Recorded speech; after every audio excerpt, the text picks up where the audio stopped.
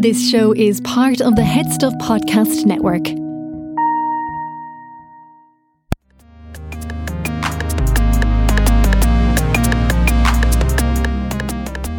Hello and welcome to Basically. I'm your host, Stephanie Preisner, and today, again, I am giving you what you want. Many of you have gotten in touch with me asking about tax and money and personal finance. We've had Owen McGee on before, but he is back with us again to talk about personal tax, because apparently there are very, very many ways that you can reduce your tax bill by claiming your expenses against it that a lot of people don't know about. Yeah, I think the reality is that anybody who is self-employed is generally on top of this, or they have an accountant who's on top of it for them. But PAYE workers aren't. And a PAYE worker, just to keep it really simple, if you get a pay slip once a month from your boss, you're a PAYE worker, pay as you earn. And the thing about it is, when you're not used to it, you tend to just not bother. And then something like this year happens where you're kind of, maybe you have a little bit more time because your commute's not gone, or maybe you're being hit with a wage subsidy scheme tax or a PUP tax that you weren't expecting. And you're going to go, oh, hold on a second. When PAYE workers do a tax return, on average, now there's different numbers out there when you look at it, but on average, it's somewhere between 800 and 1,200 euros of a refund is what you get. That's the average that you get. And so are people... Is it possible? So I'm a self-employed person, so I have an accountant, and so I don't know what PAYE, how that works. But does that mean that they get their pay slips and they never have to do, and then they don't know when the tax year ends? They just keep going. Yeah. So I'll actually just let me jump to this for a second, because it's really interesting. Back in the 40s and then in the 60s in Ireland, in the 40s in the US, up to that point, everyone did their taxes like self-employed people did. Okay. Right? And what happened is, you work out at the end of the year how much tax you owe us and pay it to us within a couple of months. And what the US authorities found was people are crap at actually putting the money aside and doing it. And whatever about self-employed, there's a bit more responsibility and there's a bit more kind of, you're running your own business and you need to be on top of this stuff, or you get put out of business by revenue. But what they found was the majority of people just didn't have the money ready for them. And therefore what they said was, I'll tell you what we're going to do. When you get paid, we're going to put a responsibility on your boss to take the tax off you there and then and give it to us. Okay, so PAYE workers, they get their income and the tax is already gone, so they don't have to worry about it. They don't have to worry about it. Now, sometimes there's mistakes made, and sometimes the tax system doesn't cope with certain things very well, and therefore you do have to stay on top of it. And that's why the average refund is 800 to 1,200 euros, because there's certain things that just won't go through your taxes. Like, let's just talk about the simple mistakes first. One of the things is, let's say, and particularly the year we had in 2020, let's say you were out of work for 2 months or 3 months. Depending on how sophisticated the tax package or the salary software that your boss is using, in general, the way it's supposed to work is when you get paid, you apply tax credits to it. But sometimes what can happen is your tax credits are divided by 12 and you only work for 10 months, so there was 2 months of unused tax credits there, because it was 2 months in the middle where you didn't use them. But sometimes the software doesn't cope with that, or particularly if it's being done manually, it doesn't cope with that. So the reality is that you could end up in a position, if you were between jobs and there was a couple of months in the middle where you had no pay, that you may have paid too much tax, and therefore you're due a tax refund. Sometimes. So if you were out of work, even if you were on PUP. And that causes a different complication again, because PUP is taxable. And as I think we spoke about it the last time I was here as well. PUP is taxable, but it's not taxed in real time. Then there's no tax taken out of it. So when people went on PUP and when people went on the first wage subsidy scheme, they got a feel for what it's like to be self-employed. You're getting paid money. There is tax due on it, but it's not been taken out of it now, and you're going to have to pay it later on. A lot of people got these tax bills in January by logging on to Revenue. And they now have this bill of around, like, let's say, €800. And it's important that people know what they can claim against that to reduce that tax bill. Yeah. So the type of things that they can claim against it are, the simple ones are things like medical expenses. Okay, so if you have a receipt from a doctor, dentist is slightly different. You can claim back, but it's a different form, and it's just there's certain allowances. You need to go to the dentist and ask them for the form, and then you can claim it. Yes, so dentist is slightly different, but GP, consultant, any medical things like that, you keep all the receipts. What about like physio, acupuncture? Acupuncture, I'm not 100% sure on, actually. That's a good one. I actually know that some acupuncturists will. It's about like whether they're chartered and what's covered. So just check it out. Yeah. So the thing about it is that, and the other thing is prescriptions. When you're paying for prescriptions, you can put them through as well. Now, that document that you get in the bag with the prescription, that's the receipt that you need to put through for revenue. Exactly. And the thing about it is that what you should be doing immediately after, if anybody out there has health insurance, most health insurance companies now will have an app. And you walk out of the GP's practice, and let's say €60 is what it is. You take a picture of the €60, you stick it into your healthcare app, and you should get a refund. And most plans, people around, they'll get a refund of maybe €20 or €40, depending on the plan that they're on. And they work really, really well, because what happens there is you walk out, you have the receipt in your hand, you snap and send is what one of the big companies calls it. I'm sure there's different names for different companies. And they put the money back into your bank account within a couple of days usually. Yeah. And what most of the companies will also do is at the end of the year, you can log in and get a summary of all of your health expenses for the year. Now, it's important to remember, if you paid €60 and you got €20 back from your health insurer, there's €40 left that you can put through tax. You can't put the €60 through tax. You can only put the €40 through tax.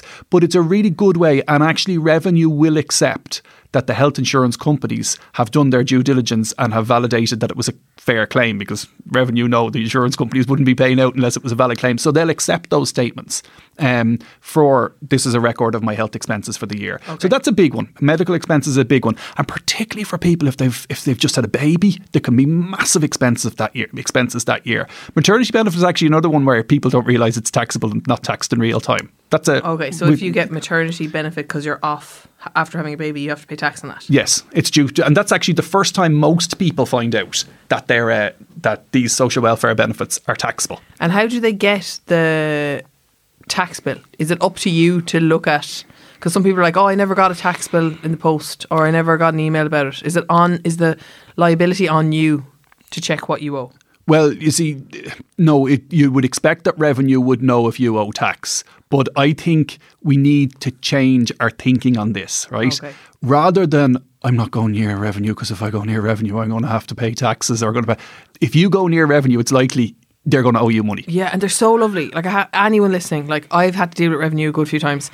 Anytime I've rang them because something has been, I've been so overwhelmed by thinking, oh my God, this is going to be such an ordeal, and it's so not. No. And the website's so easy to handle, and they're so lovely when you ring them, and they'll deal with you, even if you do have a tax bill. Once I had a tax bill that I wasn't able to pay, like, I didn't realise that it was coming and I hadn't saved the money, and they were so lovely. They set up like a payment scheme for me where I was able to pay back per week what I could afford. It was so not overwhelming. And you know what? You're probably talking about a pre-COVID experience there. Yeah.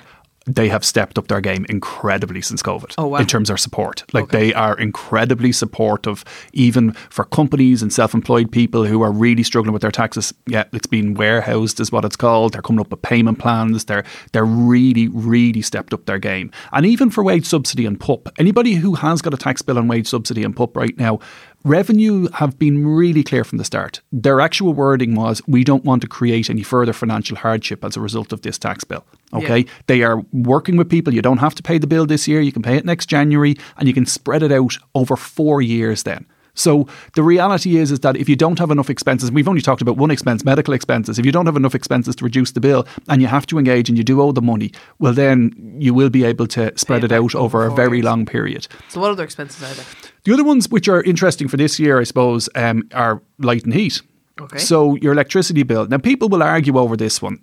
Let's just call a spade, right? If you put through 10% of your electricity bill and your heating bill, it's unlikely to be questioned by Revenue, okay? If you put in 25% or 50% or 15%, it's more likely to be questioned. Now, that's not to say you can't put through 50% of your light and heat, but you want to be able to back it up. And what are you backing up? That 50% of the cost has been because of work? Yes, I spend 50% of my time working. Like the easiest one to do would be, I've always worked in the office for the last 10 years. Last year I worked at home for the entire year and my bill went up by 50%, so I'm claiming 50%. Do you know what I mean? Yes, okay. Well, 50% wouldn't be enough. You need to go up by 100% for you to claim 50, but that's just the math in me. But my point is you'd want to have some substantiation for why you're claiming more than what it's like the 10% is kind of, it's just acceptable. Like that's the way it works. It's acceptable. That's it. That you've incurred extra cost for being at home. You're working from home, and therefore we'll allow you to put this through. Say if you didn't have the internet at home because you didn't need it before, and now you had to get the internet in because of work, could you put through 100% of it then? Be like, I only use this If for you work. can absolutely Prove 100%, that you never, ever you used never used Netflix. it for anything. Okay. That your phone didn't accidentally go onto the Wi-Fi. I'm sorry, I'm being pedantic here because this is tax. Tax, you've just said they're quite fair to deal with. Tax is fair. We can't try and dodge our taxes and then give out that there's not enough frontline workers. Do you know what I mean? And this is how this society works. Tax is paying for all these services. Yes, absolutely. So what I would say is if you don't, can I say take the piss? Yeah. Okay. If you don't take the piss, the system works very, very well for you. Yeah. And light and heat is one. The other one that's interesting because it was only mentioned in the budget this year is broadband, because you've just mentioned it, right? Yeah. Broadband wasn't something that was automatically included, but now they have put together an interdepartmental committee to look at all of these things to say, right, what is fair and what's unfair. There's a catch-all there though, and it's an interesting one because it puts the onus back on your employer. Your employer can pay you up to €3.20 a day, tax-free, through your wages, to cover all your expenses, and you don't have to come up with receipts for working from home. Okay. Your employer, now just be really clear, your employer does not have to do that, but they can do that if they want. If they do happen to give you that $3.20 a day, you can't put your expenses through as well. Okay, so it's one or the other. So they should be telling you if they're doing that. Yeah, they should be telling you if you're doing that. And to be fair, you're probably better off. If you can get that, it's great. Where people really get caught out, if you're renting, and if, say, you and I were renting together and the electricity was in your name, and it wasn't in my name, I can't claim it. Oh, wow, okay. Which is something you would hope the interdepartmental committee will look at and deal with, because now all of a sudden, like even if you've got people who are living at home with parents, they're not going to have the bills in their name. Yeah. And you might say, you know what, if this is going to continue for another year, maybe you're better off putting some of the bills in your name. It's not huge, but it's just a frustrating thing for people because they're kind of going, oh, this is crap because I'm incurring additional cost, but it's not in my name, so I can't put it through. So they're the big ones. There are kind of other ones that you're looking at and you're kind of going, where else can I claim expenses? The reality is there's a lot of these things have been closed down. Like you used to be able to put through so much more. When you're self-employed, you tend to get through a bit more because it's much more obvious that you're incurring costs that other people aren't incurring because you're self-employed. Yeah. Like expenses in working and development meetings. That's an interesting one, right? And I probably shouldn't say this out loud, but you're not allowed as a self-employed or a person who owns a company, you're not allowed pay for entertaining clients. Yeah. You are allowed pay for a dinner that's a business development meeting. That's gas. Right? You're not allowed pay for client entertainment, but you are allowed pay for staff entertainment. So, like, if you think about it, if I was clever about it, I have some people working with me. If I was clever about it, I can't go out and claim back for my lunch every day. But if I bring all the staff, I can claim the whole thing back and feed myself. Do you know what I mean? So, and this is where good accountants come into it. A good accountant, if we move outside of the PAYE realm, good accountants will look at this stuff and say, right, this is the best way of putting this through, and this is the legitimate way. I'm not talking about anything else except legitimate, but this is the right way of presenting this. What was it? Was it client entertainment? What do you mean it was client entertainment? And it was always been, as long as it's reasonable, well, then you can put it through.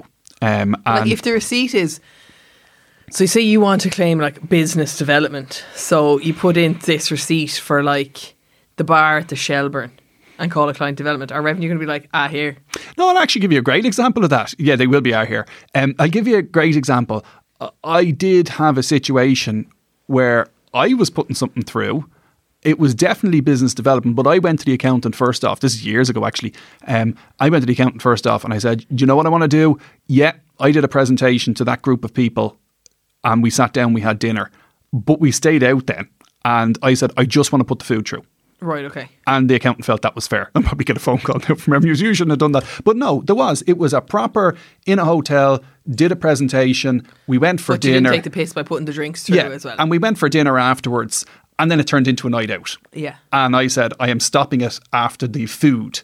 Yeah. And I didn't put any alcohol through on it. And the accountant felt that was very fair, and revenue never came back and said it was a massive problem. So, do you see the point? If you're fair with revenue, they'll be fair with you. Now, I'd say not many people were doing business development in bars and restaurants during this last year. The other one that people often don't realise, now a lot of the time they're through unions, but like there are certain allowances that you're allowed to have in certain industries. So like nurses, if their uniform is provided for them, they get a certain credit onto their taxes. If they have to provide their own uniform and wash it, there's another credit and it goes up. These are usually groups of people who have come together, like all nurses or all doctors or all journalists actually get the same allowance where they're allowed to put a certain amount through for their presentation, like their clothes and stuff. Yeah. And that's something that if you're not 100% sure and you think you're in one of those industries and you're not 100% sure about it, well then go and check and talk to somebody about whether you can do this or not. If you're really confused by this stuff, there's loads of companies out there that do this for a PAYE worker.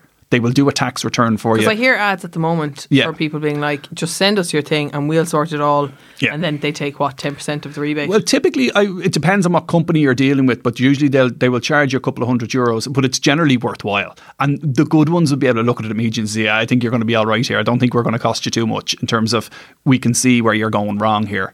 One of the questions people often ask me is, do you think that we got married last year, we got married 2 years ago, should we put our tax credits together? The reality is that if you're both earning more than, I'm going to round the numbers, but if you're both earning more than 40 grand a year, it doesn't really matter. If one of you is earning less than 40 grand a year, it's actually 38 something or whatever the figure is, but if one of you earning less than 40 grand a year, it might be beneficial to put the two of them there to rob tax credits off the other person and put them onto your higher salary so that you pay less tax. Getting back to the people who found themselves on PUP and wage subsidy for the first time and are now sort of in a whole new world, what other clarity can you give to them? The first thing I would say is that wage subsidy was created. There's a lot of talk out there, and I'm not sure Revenue have helped employers in this position, right? There's a lot of talk out there that this is really unfair on the individual, that their boss signed up to the wage subsidy scheme and they now have a tax bill. Because their gross profit became their net profit. Their gross wage, yes. Their gross wage became their net wage. So they were actually getting their gross wages, their before tax income was being lodged into their bank account, right? And there's two things that are going on here. First of all, if you think about it from... No, but their after tax was going into their account, but it still hadn't been taxed. Yeah, so it wasn't their after tax, it was their before tax. They were being given before tax money. But it was the number that they would usually get after tax. It wasn't though. So to be really clear here, the reality was the scheme in general was 70% of your wages, okay? And your employer could top you up to 100% if they wanted to. Okay. They didn't have to, it wasn't a requirement of the scheme, but they could top it up. What lots of employers did was they looked at the 70% and that 70% was not going to have any tax taken out of it. And then they got calculations done to show them, whether it was their internal financial controller or their accountant, I want the people that work for me to have the same amount of money going into their bank account, right? So they come back and says, okay, we'll give them 15% and they'll have the same money going into their bank account today. They still suffered a 15% pay drop there. They did suffer. Now, anybody who got 70% from revenue and 30% from their boss to bring them up all the way to 100% of their ordinary before tax income, what they will find is that they got a pay rise or what felt like a pay rise. It wasn't. The increase in their money that went into their bank account once a month or once a week, that increase was the tax that you owed. So if you think about it, what has happened here is some people felt that they were only getting the exact same wages and now they have a tax bill. The reality was they actually got a pay cut. And it's really important for you to realise that. The other thing that people feel incredibly disheartened by is I was working harder during all of this and now I have a tax bill to pay for it. Now, if you got a pay rise, but felt like a pay rise, you should have been able to feel that and you should have been able to say, okay, put that to one side. It does feel a little bit harder to swallow when you didn't realise you got a pay cut and now you have a tax bill to pay, even though you thought the same wages were going into your bank account. So what I would say is that the other side of it being, I was working really hard. The boss didn't actually need this scheme because our business didn't suffer. Revenue have been auditing people. Yes. You signed up at the start as an employer and you said, I need this. And what Revenue have been incredibly fair about was you went into it, but when did you come out? Okay. Yeah. Did you come out at the first opportunity that you realised we're actually okay? Or did you just were you completely taking the piss out of the scheme? And people are being asked to return the money that they got. Employers are being asked to return the money that they got. For the wage subsidy. For the wage subsidy. Now, the first wage subsidy, there was no tax being taken out of it. By September, when they came out with the second wage subsidy, the tax thing was sorted out. So anyone who was in it the second time, the tax was all sorted out and you were getting it after tax. So you're sitting here now and you're going, right, what will I do? How do I pay it back? It's like I said a minute ago, contact them. You don't even need to contact them. You know what your bill is. You log on, you see what your bill is. You wait a year. If you don't want to pay it right, you can pay it right now. You can go into Revenue Online and pay it right now if you want to. And have it done over. Yeah, you can wait 12 months and then pay it back in one go, or you can spread it out over 4 years. The system again is very fair. There's no interest, there's no penalties for spreading it out over 4 years, and it works very well for people who are losing sleep. Nobody should be losing sleep over tax on PUP or wage subsidy, and nobody should be sitting there saying, my boss really messed with this system and didn't deserve to take this and we were all working harder, because if your boss did do that, they will be found out. But remember, the point of the entire scheme was that you and your boss remained connected to each other. And think about that for a second. If your boss had turned around to you on the 1st of April and says, I don't know what's going to happen with this COVID thing, go on off and I'll get you back when I need you. There's two things happen there. First of all, from a continuity of the business point of view, 6 weeks later, they come back looking for you. Oh, I found another job. Thanks. Good luck. I'm not coming back to you.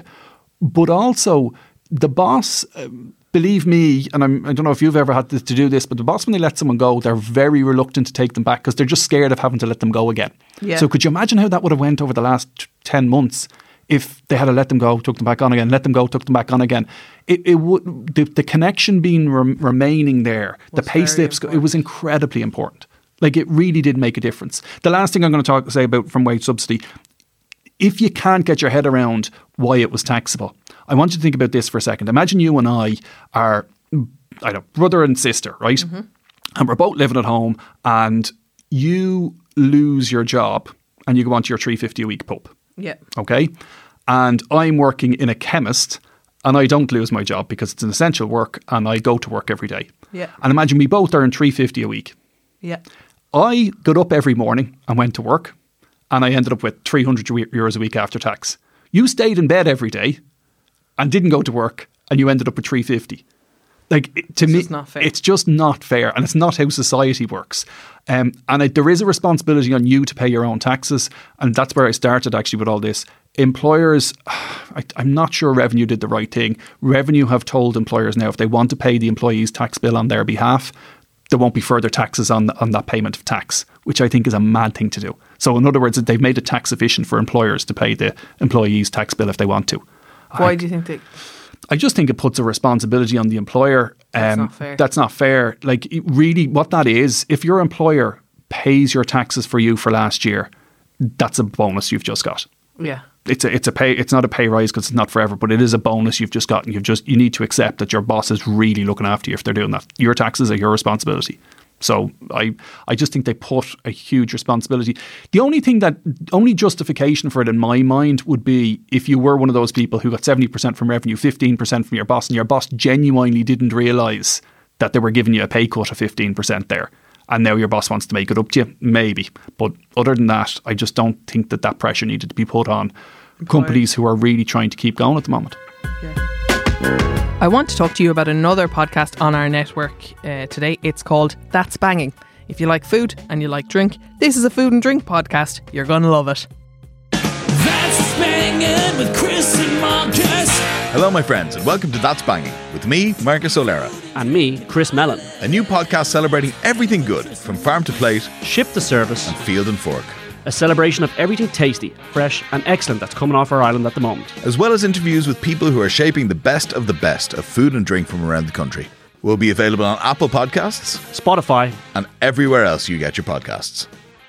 We have a bunch of questions from people. Should we get to them? Yeah, go for it. Okay. So, this is a question for Owen from Erica. Would you please ask Owen about pensions? I'm 26, I don't have one. I really want to start one. I asked work to help me, but they told me I have to sort it myself. I've read loads about them, nothing is going in. I need them explained to me like I'm a toddler. Which one should I be looking into? How do I start one up? What are the different rates? Please help. Okay. First thing to say is it's never too early and it's never too late to start a pension. Full stop, right? It doesn't matter if you're 17 or 70 is a little bit late because you still have to be working, right? But you do, it's, all it is a savings plan. Right? And the difference is that when you put money into it, the government want you to provide for your own income in retirement. They want you to be financially okay and not reliant on them in your retirement when you stop working. So what they do is they say to you, here's a savings policy, but we're going to give you serious tax breaks on it. So the first tax break that you get is when you put money into a pension, you get tax back on the money. If you're a PAYE worker, just keep it that way. You pay less tax. And the question I'd often ask people, and sometimes we do it if I'm doing a corporate gig and when you used to have 300 people in the room, and you'd say, who is paying into their pension? And 20% of the hands would go up. And then at the end of the thing, I'd say, who wants to pay more tax this year? And no hands would go up. You are paying more tax this year because you're not putting money into a pension. It's as simple as that. If you put 100 euros into a pension, if you're on the higher rate of tax, you'll pay 40 euros less tax this year.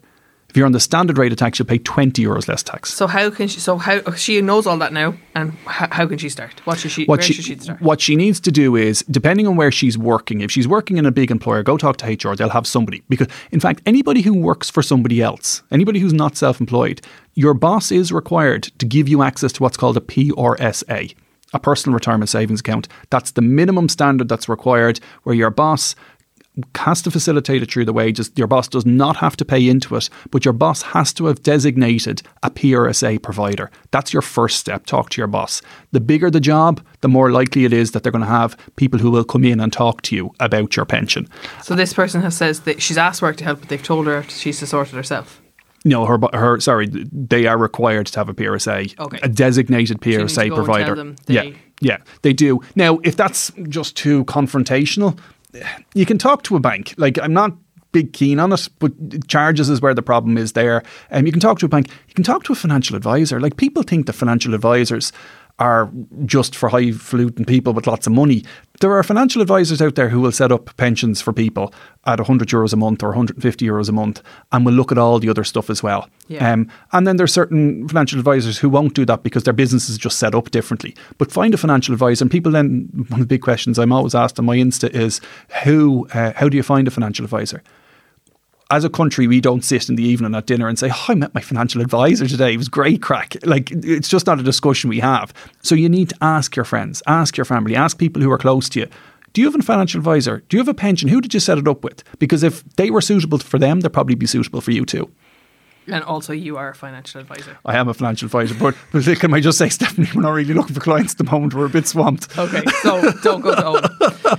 So the next person has a question, and she just wants to be anonymous, so we'll call her Jay. Myself and my boyfriend have 100,000 euro in savings between us. We're hoping to build in 5 years' time. Currently, we are renting. Oh, I think this was a question for the mortgage guy, but I'm going to ask you too.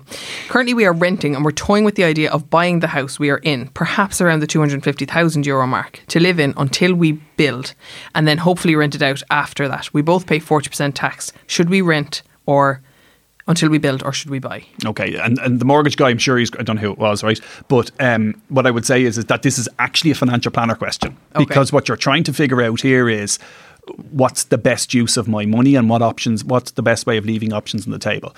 Remember, your end goal here is to build your house. Yeah. Okay, that's what you're trying to achieve. And once you start taking cash off the table, you are reducing your options. Okay, you might be ready in life to go and build this house, or life might change and you want to build a house a little bit quicker than you thought, and maybe one person's salary might be affected. So what I would say there is the more cash you have in your pocket, first of all, the more options you have when you go to build the end goal, which is you're building your home. The other thing to say to that person is, I am not a fan at all of this kind of stepping stone. Let's buy the house to buy the next house. Right. Okay. It's like the opposite of what the mortgage guy said. Go on anyway. Great. I'm not a fan at all. And I'll tell you why, because how many people, we can all go through our phone right now and find a handful of people who are in 2-bedroom apartments with 3 kids. Because they bought the apartment in 2006 with the expectation of 2-3 years' time, we'll sell this and move to a house. And they got stuck. But this is not 2006, no? It doesn't matter. I do not want my clients building a financial plan that is reliant on the property market in any way. Okay. Okay. So you might want to do this build. If you want to do this build in 15 years' time, by all means, go buy and live in it for the next 15 years if you have to. What I would always say to people when they're buying a house or a home or apartment or whatever it is, buy it with the intention or the absolute acceptance and willingness that you would stay in it for at least 15 years. So what the mortgage guy said, and I'm just going to play devil's advocate here, because, and the mortgage guy is actually going out after you, but I'll put it in here. So he said that if they buy the house now, say it's 250 grand, and they sell it in 5 years' time, even if it hasn't made any other money, they have saved the €40,000 in rent that they would be paying in the interim period.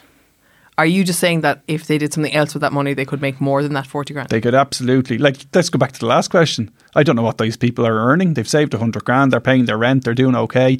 They put that 100 grand into pension. They get 40 grand back in tax. Now, that's not what I'm telling. That's not the advice. But my point is that there's lots of other things that you can do with your money, right? And we don't know from the question that it's 5 years. We don't know when it is, do we? We're hoping to build in 5 years' time. 5 years' time. Then you can definitely do other things with the money, right? And I just think you're taking options off the table by going to buy, right?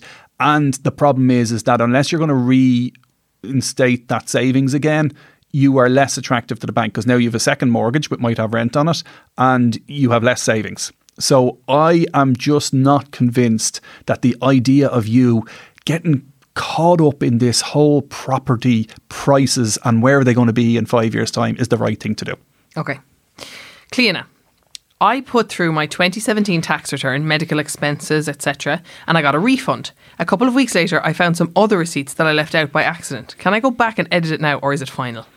No, actually, this is a brilliant question because I don't do tax returns, right? But sometimes some accountants will say to you, no, it's done. You can't go back in and do it again. And others will say, no, you can go back in and do it. What I would say there is I think the brilliance of naivety is what's in your favour here. I would take the extra receipts now some accountants, what they would say to you if they were doing your self-employed books, I know this is a PAYE worker, right? Isn't it? Yeah, it doesn't say. Okay. I put through myself. Yeah, assuming it's PAYE worker. Some accountants would just say, oh, look, we'll allow for it next year. Yeah. Okay, and they would be happy to stand over that. But naivety is your friend here. Write to revenue and say, here, I forgot to put these in, and oftentimes they'll adjust the return for you. Okay, Rian. Revenue won't like me for that one. Rian, could you please discuss the GameStop? Okay, we're going to come back to that because it's going to take up too much time. Anne-Marie, I have a pension in work. How do I add to this AVCs? Do I need to go through a financial planner? How to determine how much extra to put in? Should a percentage going by age bracket be a target, or should it be invested in another way? And also, obviously, I need to pay tax for the country to run, but I don't want to be throwing away my hard-earned moolah. Yeah, very good. The reality that this person has said that they have a scheme in work already. Yeah. AVC. So generally, what happens is if you're part of a big employee scheme, there's rules around that scheme. So you go into work, you join the pension scheme, and the rules might be simple rules like if you put in 5%, your employer puts in 5% of your salary, or if you put in 4%, they'll only put in 4%, right? To keep those rules very defined, they then say, look, the max you can put into the main scheme is 5% and we'll match the 5%. Now, making the numbers up, right? If you want to do any more than that, if you want to put in an additional amount, we'll put them into additional voluntary contributions, AVCs. Okay, so this is contributions on top of the ordinary. And if you have a main scheme, that means that there is advice being given to the company, and the person who's giving that advice, the company who's given that advice, will be happy to talk to you about AVCs. So that person needs to talk to their HR department, and the HR will be able to tell them, or payroll, whatever the setup is, and they will tell them, this is the person we talked to about this. And what you'll usually find is particularly in bigger employers, they always come in March. Or they always come in June and they do a presentation. They'll talk to anyone who wants to talk to them then. And that's the way I would do it. How much should you put in? It starts at, in your 20s, you can put in 15. The maximum you're allowed to put in is 15% of your salary. It goes up to 20% in your 30s, 25% in your 40s, goes all the way up to 40% in your 60s. Okay. And the gaps change to 5 years after 50. And the reality is you put in as much as you can possibly afford to not have access to until you retire.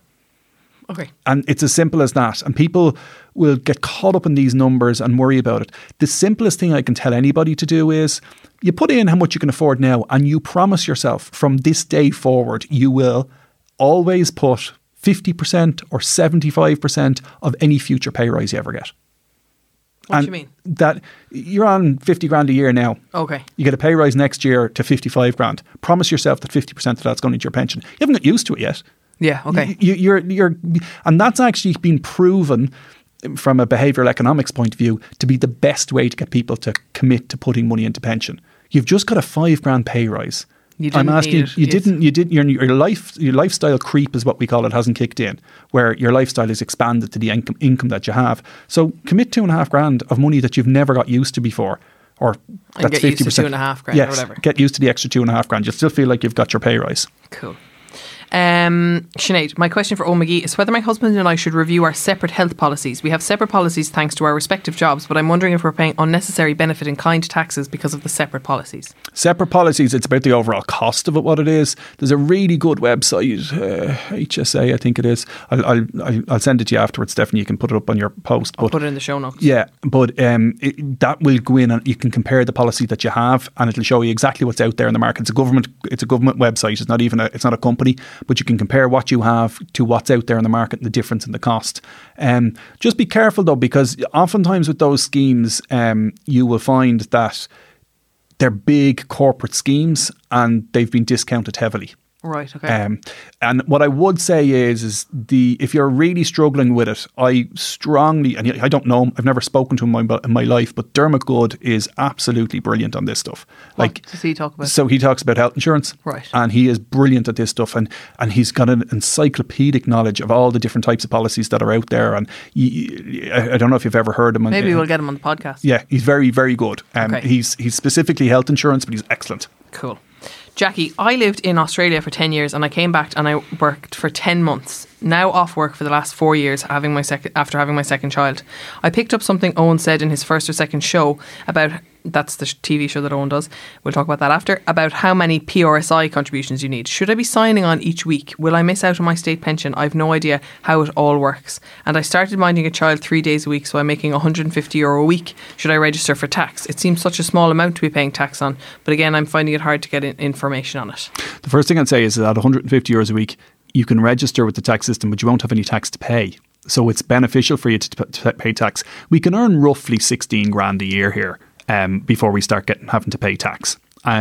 So I don't see there any disadvantage to you claiming or putting the wage through and declaring to revenue, this is what I'm doing. And you know what? It's the right thing to do. Yeah. So I would suggest that you do that. As regards PRSI contributions, I posted it at the weekend, someone asked it on the Q&A on Instagram, but there is a website, contribution statement is what you're looking for. And you request a contribution statement and it tells you how many contributions they have on record for you already. Topping up, by registering with that, there are certain elements of PRSI contributions that you'll start getting because they're registering the 150 a week. I wouldn't get overly panicked about it. Like, what I would say is this person has just said that they've had a child, right? They've been off work for the last 4 years after having their second child. Okay, so they're going to be young-ish, whatever, I'm not sure, but they're not 60 anyway. Yeah. So what I would say is that our rule of thumb in private practice is if you're under 40 years of age, and this is a little bit controversial, right, because people would say, but if you're under 40 years of age, we're going to assume you're not going to get a state pension. Okay. And the reason is because right now there are 5 people working paying pay-related social insurance, PRSI, right? So for the 5 people working, there's 1 person retired. Yeah. So 5 people are paying their retirement. They're paying for not just their retirement, all social welfare benefits, everything. So the reality is you've got 5 people working paying for 1 person's all the social welfare benefits, but there's only 1 of those people are retired. By 2050, there'll be 2 people working for every 1 person retired. Wow, okay. So I am just saying, if you're under 40, very good chance you're not getting a state pension. Nice, thanks, Owen. Thank you. If you do get it, it'll be a bonus, but we're not building it into clients' financial plans. Right, okay. Noreen, my question is around the 60-40 portfolios you talk about on your show. Could you talk a bit more about how you'd go to setting it up? Is it something you can set up yourself or on the likes of DeGiro or other online brokers, or would you be better off getting a financial planner to set it up? And then we have one more question. One more question. Okay. This is something that I talk about all the time on social media and on the TV and whatever else. The 60-40 portfolio is it's just a style of investing. It's not that you can walk into a financial planner and say, can I have a 60-40 portfolio? They should know what you're talking about. And if they're not, maybe walk into a different financial planner, right? But it's 60% of your money goes into the world stock markets. Like I'm talking, you'd be invested across 5,000-6,000 companies here. Yeah. And every big company you can think of is probably included in that. And then the other 40% is where you give a loan of your money to companies and governments in the form of what's called bonds. Mm-hmm. Okay? And there's lots of discussion around whether that's the right split or not. It's time tested. Like it has proven to be very successful for people who don't have an advisor. And I want to be very careful here.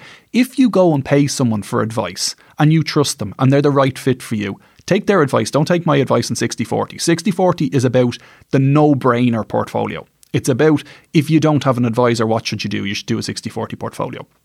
And how do you implement these things? You go into a bank or you go into a financial planner, you go into, you can go on some of the online, I'm going to talk about slightly, I'm not going to specifically mention that particular company he just mentioned, but because they're problematic or? Not at all, okay. No, because I don't want to identify anyone as being worse than the other. I want to talk about the group as a whole. But you can go to all of these things, but you can go onto those online trading platforms, okay? And when you go onto the online ones, the big fear I have with that is people don't understand how the tax is calculated on them. Okay. And some of the companies can make it easier for you to tell you this is what tax is due, but it's still your responsibility. I have come across people who have made lots of money and didn't realise that they haven't been looking after their taxes on it, and they've got a tax mess now. And when you go to some of the big investment houses here, I can talk about stockbrokers here, I'm talking about the life companies here, the people that you can invest money through. Yeah, they might be a bit more expensive, but you know what? Generally what you'll find is the taxes due, they're taking them out of it before you get your hands on it. And they're looking after the taxes and they're making sure you're paying the right taxes. And you can make all the growth in the world, but if you get a tax penalty and interest, believe me, you are goosed is the best word I can use. So just be careful about using them because they are very accessible. But the reality is you can leave yourself, if you don't know what you're doing, if you do know what you're doing, go for it. Right. Finally, I find Owen so helpful. Is that you, Stephanie? Now? No. Oh no, hang on. Was that Keir? I think that was the same question again. My question is about 60-40. Yeah, perfect. Okay. So that person who asked about GameStop, we absolutely do not have time, but I heard you on radio talking about it and making it very simple. So what I will do is put a link to that in the show notes. It wasn't even on radio. It was my Instagram. It was post on my Instagram. Was it your Instagram? Because my mum was like, I was listening to Owen. Did you do 3 parts? He hasn't put up the last part yet. Okay. There's 3 parts of my Instagram stories. Yeah, okay. On my IGTV. Okay, so it's going to be there. Yeah. So if you want to understand what happened with GameStop and the stock market, go to Owen's Instagram television, and he has explained it in 3 parts, or he will at least when this comes out. No, the 3 parts are up there now. Oh, they're up there now. My mum will be delighted. And also you can see Owen on RTE on when? Thursday nights, 8:30, How to Be Good with Money. Which is also the title of his book, which I bought for... I gave you a free copy. You gave me a free copy, but I bought it for 2 of my friends for Christmas because one of them lives in Dubai and wanted to get it because... And I didn't even sign it for them. No, you didn't, because I didn't see you because of COVID, man. Okay, fair enough. I gave you a copy. I know you gave me a copy, but I also supported you in other ways, so you're welcome. No, so the book is actually last week. It was lovely, actually. It was really nice because the book launched last March. I think you were invited to the launch. Then COVID happened and it was cancelled. And they took the shelves away. Like, I had no shelves to sell my book from. Like, all the shops were closed. But it was still hitting number 2 and number 3 and number 5 in the charts. And it hung around in the top 10 for about 3 months. Like, it did really, really well. And then the shops opened up again and the sales stayed up high. And since Christmas, it has been flying off the shelves. Because the show's back on? It's because of the show. It's because it's January. Eason's were quite good in terms of their shops had closed, but it was front and centre on their website. And it has just flown. Last week, I was number 1, which I was delighted with. Congrats. Number 1, and that was something that had evaded me. Like, I remember the first week, right? I know, you were so close. Was it Luke O'Neill? It wasn't Luke O'Neill, it was Adam Kay. So I was reading a book at the time and I was telling loads of people, oh, this book is great, this book is great. Then the charts came out and it beat me by 11 books. And I was like, oh my That's God. your doing. Yeah. So if you want to read Owen's book, it's called How to Be Good with Money, which is the same name as the show, and I highly recommend it. But also go to Owen's Instagram and find out about GameStop, and all the links will be in the show notes. Thank you. Thank you so much. Thank you for listening to another episode of Basically. I really do appreciate the fact that you tune in every week and that you message me about how you're feeling about the podcast or what you got from it, or you share it on your stories. I love that engagement, and the community that's kind of growing around this podcast feels very I don't know, it feels like a community, and that's lovely.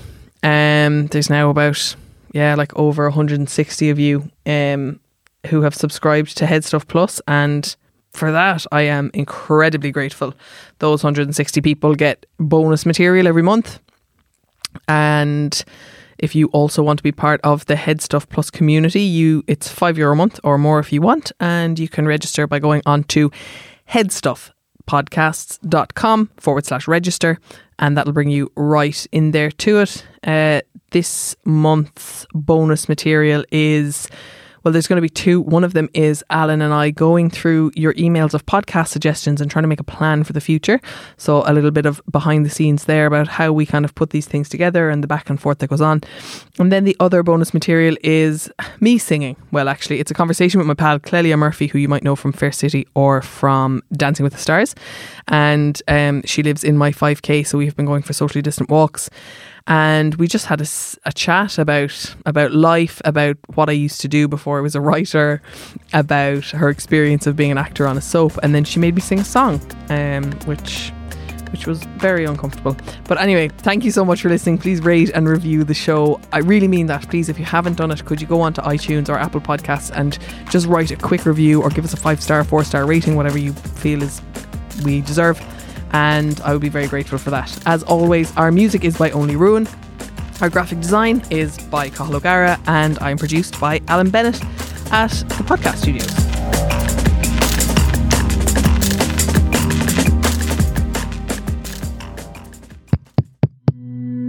This show is part of the Headstuff Podcast Network, a hub for the creative and the curious. Shows are produced in association with Headstuff and the Podcast Studios Dublin. Find out more or become a member at headstuffpodcasts.com.